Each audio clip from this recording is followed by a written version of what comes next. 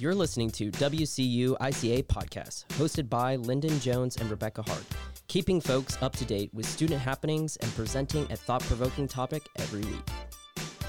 We are shaking it up this week and bringing this to you Friday morning.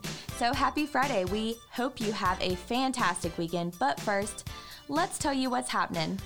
Today is the last day to take a W. Go ahead and save that GPA and drop that painful class. Everyone is hiring, and by everyone, I mean everyone. Campus activities, last-minute productions, orientation, the campus rec center. Check JobCat to check the application deadlines and how you can secure that bag. Starting March 23rd, CAPS will offer a nature therapy group. Sunshine and physical activity work double to make us feel good. The group will run weekly Tuesday at 10 a.m. If you are interested in joining the group, please contact CAPS. Speaking of physical activity outside, Out of the Darkness Community Virtual Walk is happening April 18th at 4 p.m. This event aims to raise awareness of suicide prevention and provide an environment of support. The deadline to RSVP to participate in spring commencement ceremony is March 31st. You must RSVP to walk. These commencement ceremonies have been canceled the past 2 semesters, so it is a little bit of new information. Check your email for info and contact the registrar's office if you have any questions. Pride of the Mountains Marching Band is hosting auditions for Color Guard on April 17th, 10 a.m. to 6 p.m. at Ramsey. I actually did Color Guard in high school and I got a little too concussed, so I think I'm going to sit this one out. I also did Color Guard in high school. I actually came to Western to do Color Guard and be a nutrition major. And I'm graduating with communication and Spanish, and I never joined the band. But hey, they brought me here. It is a fact. Color Guard will change your life. The Functional Movement Fitness event is March 24th in person at the CRC or on Zoom, so join however you feel most comfortable.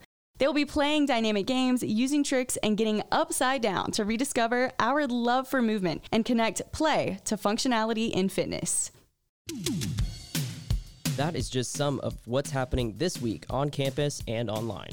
Shout out to Student Affairs for the weekly happenings email. Now, on to this week's thought-provoking discussion.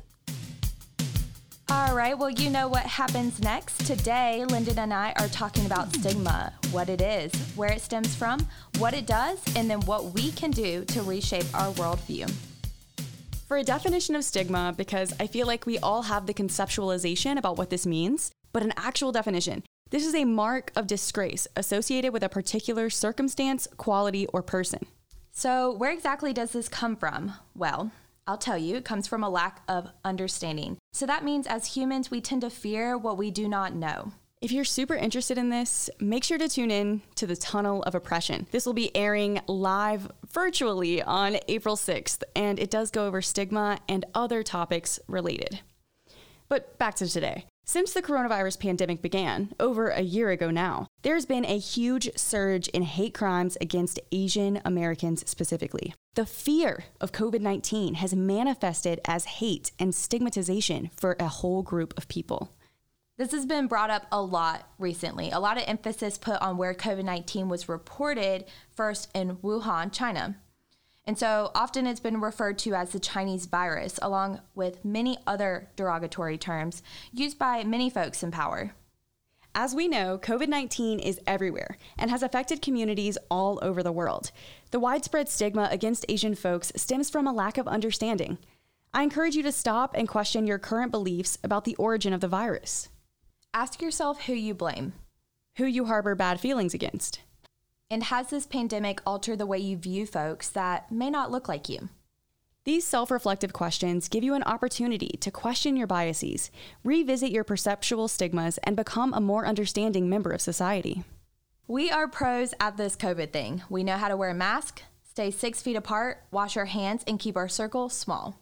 I hope this pandemic also allows us to see others more humanely as we all face this struggle together. I'm Rebecca Hart. And I'm Lyndon Jones. And this has been the WCU ICA Podcast.